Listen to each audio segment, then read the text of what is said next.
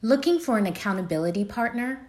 Identify a trusted individual and let's talk about it. Remember that word empathy? As tempting as it may be to jump in, a listening ear can give you an opportunity to connect and model vulnerability.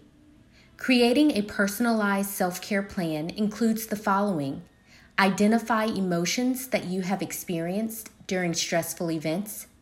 Share how you cope with these intense emotions. Create a self-care plan to address these feelings. Discuss when, where, and how your activity will be implemented.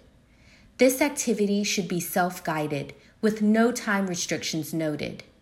Your plan can be amended at any time and utilized individually or with multiple participants.